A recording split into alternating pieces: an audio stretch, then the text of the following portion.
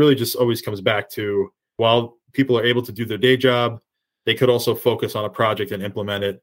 And that we're being flexible in that regard too, and understanding that we can't just expect somebody to be available all the time. We need to make sure that we work around that. Welcome to Actualizing Success. In this podcast series, our in-house advisors discuss today's finance and technology topics with an emphasis on solutions that embrace tomorrow. Thanks for joining us today on this month's episode of Actualizing Success. I'm Carrie Weckelo, our COO, and I am joined today by our Senior Manager in our Treasury and Capital Markets practice, John Kruger. John specializes in Treasury Management System implementations and Treasury advisory work. John, thanks for joining us today. Glad to be here, Carrie. Thank you for having me. Let's jump right in. Obviously, Treasury Management System implementations require a lot of planning and organization in general. Change is hard, and when we moved to fully remote implementations, that required even more communication and coordination. From your experience, what can organizations do to ensure a successful implementation?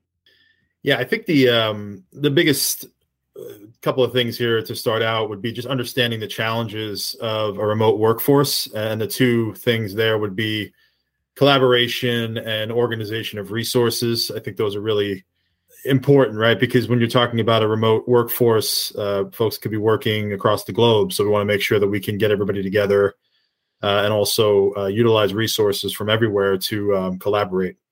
One of the things we do is up front, we try to decide on how we're going to implement. And when we have a global company or folks that are spread out, is decide if we're going to go full global implementation or full implementation across everybody's region, or do we maybe do a partial regional type approach?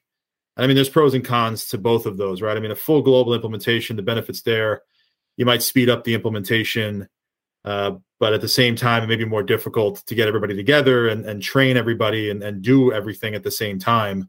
You definitely might have a bit of a resource constraint there. Whereas if you took the partial approach, and again, this works for different companies different ways, but if we said the partial approach might be better because now you can start with a smaller region and then even use the folks in that region who have already been trained on the system or whatever it is that you're implementing as internal resources so that they can help each other train internally and they can help others get up to speed. So you're almost kind of stretching your own resources out to the client and allowing them to kind of test their knowledge to help train others. One of the drawbacks to that is that it might take longer, but you're sort of setting yourself up for success, right? I mean, you're not biting off more than you can chew and you're using internal resources to train others. I mean, either way, we'd follow a standard methodology, right? I mean, we would implement it the same way. We would lay a framework for those groups, and whether it's partial or full global implementation, we're going to try to go at it the same way.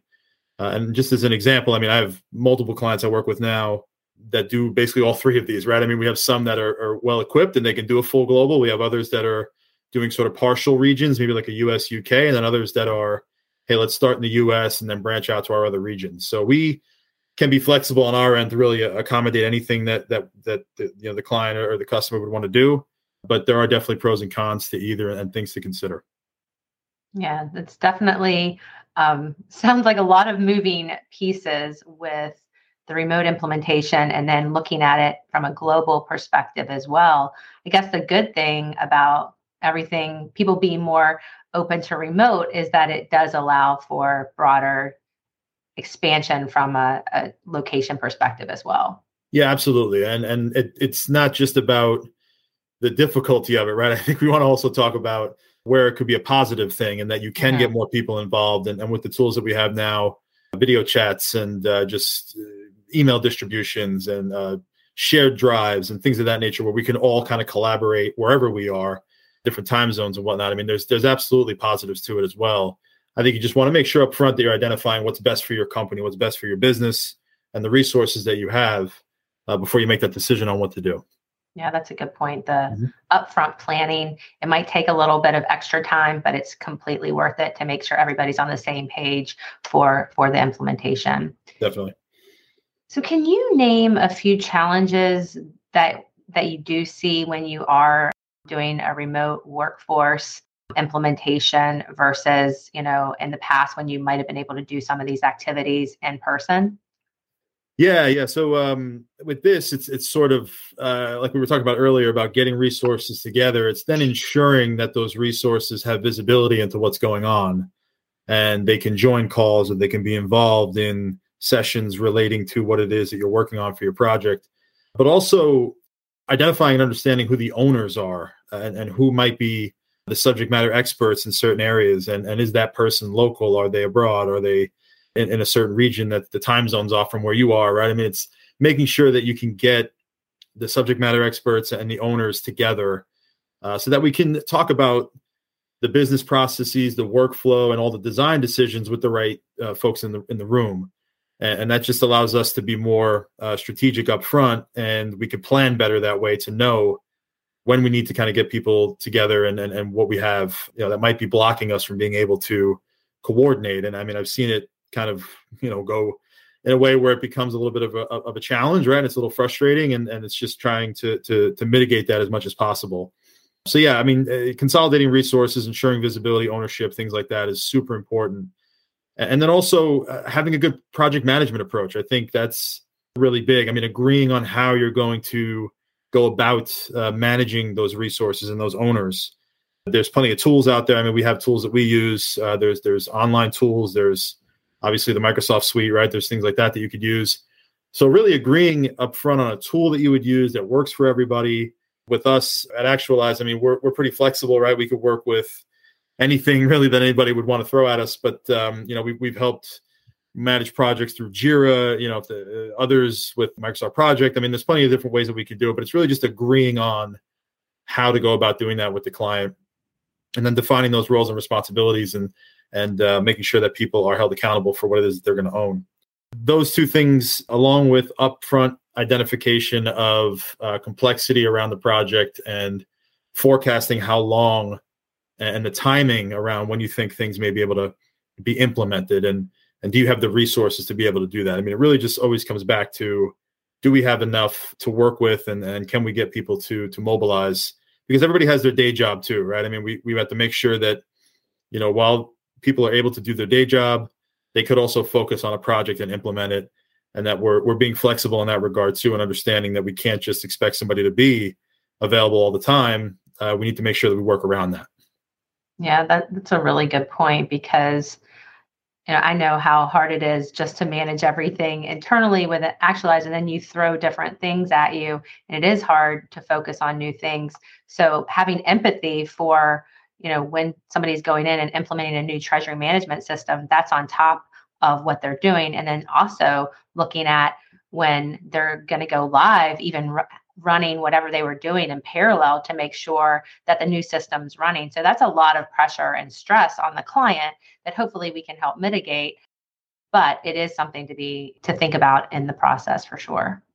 Yeah, and something you mentioned there, which kind of leads me to another thought, is, a lot of clients that we work with, I mean, the resources, they're comfortable with doing their day jobs, and part of what we're doing is trying to help them perhaps, move that to a system, or maybe make some changes to what it is that they're doing, obviously for the better. But we just want to make sure that we're also empathetic of that, right? I mean, that, we have to make sure that when we translate things, when it comes to different languages that different systems use, and languages that the client might use, acronyms and systems and things like that, that we, stay patient and we stay focused and understand, how we can make those connections, and things like process flow diagrams, project roadmaps, setting milestones, to make sure that we give it enough time. We go through their current process to design a better future process. All those things considered, I think it adds to the complexity, but I think it's really important to focus on that, because you don't want to have a lack of confidence, to start out, where people don't think that you're going to be able to do this for them. It's more so, hey, how can we make this happen? And here's how we're going to do it. Here's all the tools we're going to use. And, we're going to work on this together and be collaborative in our approach. Right. Yeah. And what just came up for me too, something that we didn't mention, is what is that person's role going to look like once you implement the new TMS too, right? So being upfront about that, and like, okay, this is going to help save you time so you can perhaps focus on more strategic aspects of the business. So I think also explaining the why the company decided to make this investment in the treasury management system, and how that's going to impact them personally the benefits it's going to have, so you can get that stakeholder buy-in, right? Absolutely. Yeah. I think that's something that's always on our minds, is to try to get the mundane type tasks out of the daily work and make it more analytical and more you're actually putting your time to better use by being able to investigate more, being more analytical than just doing these sort of tasks that a TMS could take care of for you. I totally agree. Yeah. Yeah, absolutely. Well, these are definitely very helpful strategies and a smooth implementation. The other aspect of it, which I'm very passionate about, is the people management perspective, and really looking at it from how we have different people. And there's not one size all on how we communicate with different people, right? So we really have to make sure that we look at each project, each team that we're working with, and understand how we communicate with them, and making sure that we're staying flexible and really pivoting on different preferences. So, one client might like one way of us to give them status reports or how we do the project management, and another company may have a completely different view on that. Some clients need higher touch. Other clients are, can run things more smoothly. I know, John, we were talking about it before of, certain clients, they actually have the capacity to do the implementation, where other clients don't have as many resources, and they're really torn between their day job and this implementation. So Right. I think it's really understanding. Part of it is, how are you communicating and how do different people show up? And then also being aware of digital communication limitations, because in a remote implementation, you're not having that face-to-face. I know historically we would like to do the initial design of the system in person, so we could have those upfront meetings and really get to know the team members, and that would help with the things that we had to do remotely. Now, with us not doing that, we're not getting that same interaction. So, John, you mentioned earlier using the video chat feature so you can really see people's body languages, I think is important to add that in. Even adding in breakout rooms when you're having meetings, so everybody has more time to connect, I think is important. You're working together to implement this new system that's really going to be beneficial to the company, but how can you also have a personal connection with each person? And I know we don't want to take a ton of time with that, but it is important to ask people how they're doing personal, and just have a little bit more of a connection outside of work. And I think just in general with communication is being creative and using various strategies to stay connected, from phone calls to using those breakout rooms to having icebreakers when you start a meeting, using the video chat, and just switching it up a little bit so it's not the same thing over and over. Mm-hmm. Yeah. And I think a little bit to add to that, just from my perspective on like engagement, is when you are going through an implementation and you're training, or you're trying to show a client or a user how to do something, I think at some point you definitely want to have them drive and have them be the ones that are actually showing you how to do it, because that would then make them focus on being engaged and being involved, and that's now them sort of teaching you how to do it, right? And that just reinforces everything. And I think it also just gets you more comfortable with speaking with that individual, rather than you being more like authoritative and like, here's how you do it. It's like, well, here's how we're going to do it together, right? It's like an exploratory learning experience where we may be figuring something out together, right? And it's more organic, and it's easy to do that in a room with somebody, but it's harder to do remotely. And that's why I think having those, like you mentioned, breakout sessions or video chats and things like that are really those times where you not only build a nice rapport and you build some trust, is that you're also taking the opportunity to have the client show you how to do it, so that what you're doing is actually working. And that's a great idea. And I know that's something we've worked as an organization on better training methods. And I think that's a great enhancement to training, is having them mirror back to you what they're doing. And then that way, everybody's more confident in that. So I love that. And personally, I need to do things hands-on as well. So me just watching somebody, I'm not going to learn. And I even internally will be like, just can you let me drive and just make sure I don't mess up anything. So right. Great addition. Yep. So let's transition to best practices for running a remote treasury management system. I know we have worked really hard on creating best practices so we have smooth implementations. Could you walk us through that? Yeah. So typically with implementations, we look at 6 different areas that we touch on. I mean, the first being the project kickoff. I mean, the purpose of this here is to formally introduce the TMS and the customer implementation team. So whatever it is that you're implementing and whomever is going to be the stakeholders on the client side and also on the consulting side, we just have a kickoff call to introduce ourselves, get to know each other, and also review the scope and what's been agreed on in your summary of work so that we're all on the same page and we can ensure that we're all kind of heading in the right direction from the start. And we also define roles and responsibilities, put together a schedule, a project plan, a loose probably version of it at that point, something that we could at least look at and work off of together. And obviously it might iteratively build from there, but at least have a thought in mind, like, hey, I want to do this in 6 months, 9 months, a year, whatever it is, so that you kind of know that you're both kind of charging to the same time frame. Next after that would be a blueprint or a sort of proof of concept approach where, we have what we have with the scope.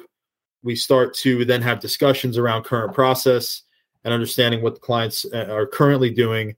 And that allows us to then think about, well, how might we be able to start doing this in the future? Can we replicate? Do we have to make changes? Do we have to kind of find, creative ways to make this work?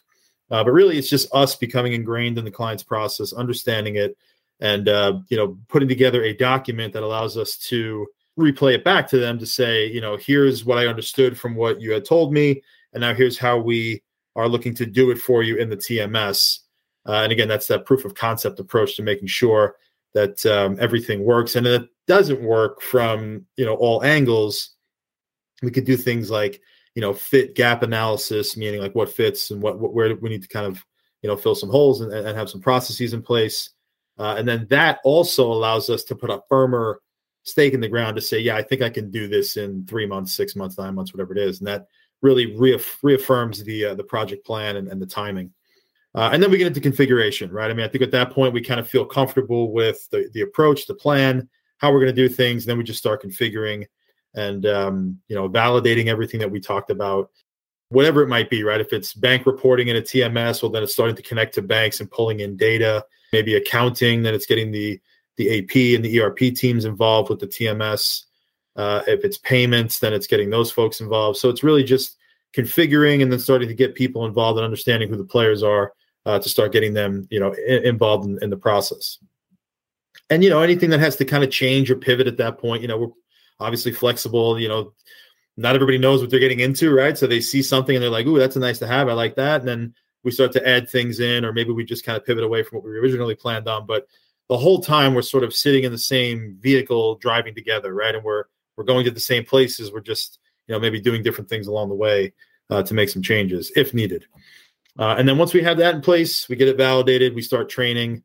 And this is where that, thought process around, do we think about, are we going to train folks internally to train others? Are we doing it global? Are we doing it regionally?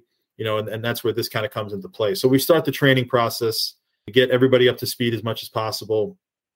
And then we do that UAT parallel testing, where we validate then not only the configuration, but also the data that the system is producing. Does that fit with the current data that the client is producing in their current process?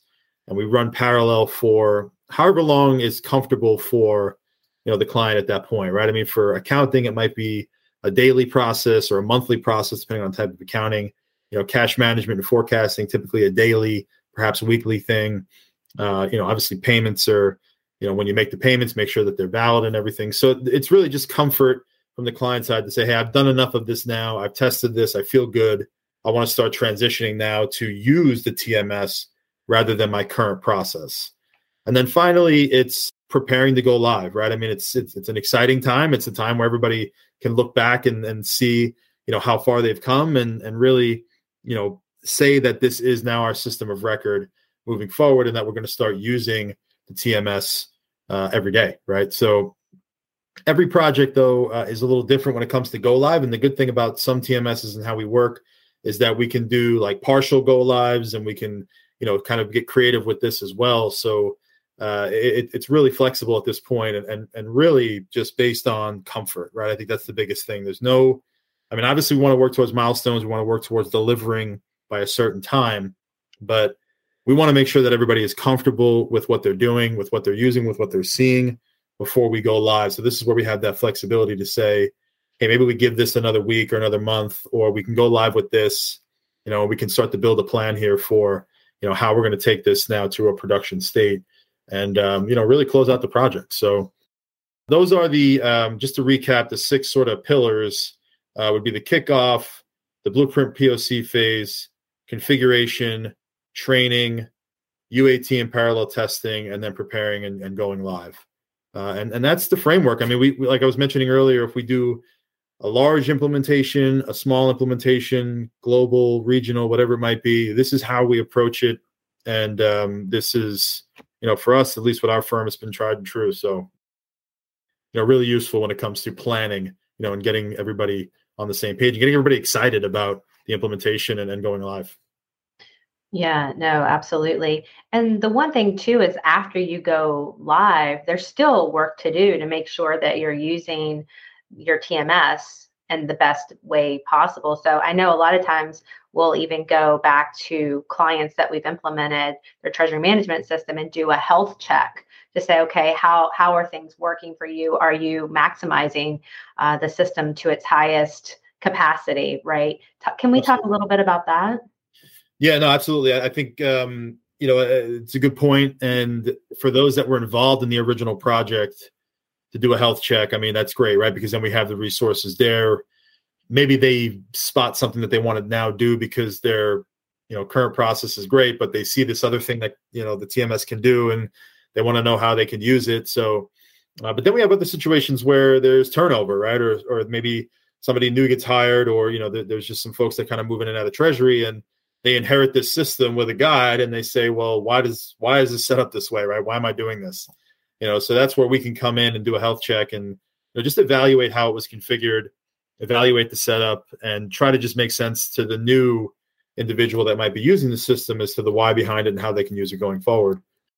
Even if it's just a client that's coming out of the original implementation, yeah, there's definitely a level of upkeep and maintenance of the system to make sure that it's still operating the way that you would want it to, right? I think one of the examples I can give is cash forecasting, right? If you develop a rule set or a bunch of rules to kind of categorize your transactions, well, your business changes, things change, you acquire a new company, you have a whole new book of business, you're going to have to make changes to that information in the system, right? So some things are one and done, but there's a good chunk of things in your system that will need to be maintained based on the ever-changing landscape of your business and what you're doing, in your treasury space. So it's just making sure that, the players that were there for the implementation that are going to be maintaining the system, have that confidence, have that motivation to go in there and actually maintain it. And then, if they do get to a point, 6 months, a year down the road where they're questioning why, or,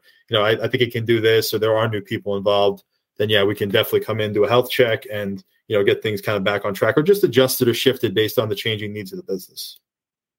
Exactly. And I think that's the thing, to really take away is that, once you do some sort of implementation or change within your organization, whether it be a treasury management system or anything, it's important to reevaluate how it's going and continuously changing with, new regulations that are out there as well, or as you said, turnover, or just, more efficiencies as an organization.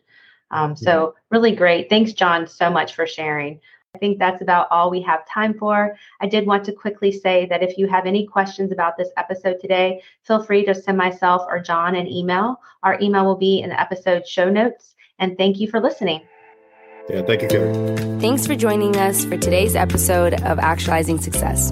Make sure to visit us online at www.actualizeconsulting.com, where you can explore our service offerings. Don't forget to subscribe to the show on iTunes, Spotify, or your preferred platform. If you've enjoyed what we talked about today, please consider leaving a review and following us on LinkedIn. If you have any questions or would like to share your opinions with us, please send us a note at podcast@actualizeconsulting.com. We look forward to hearing from you.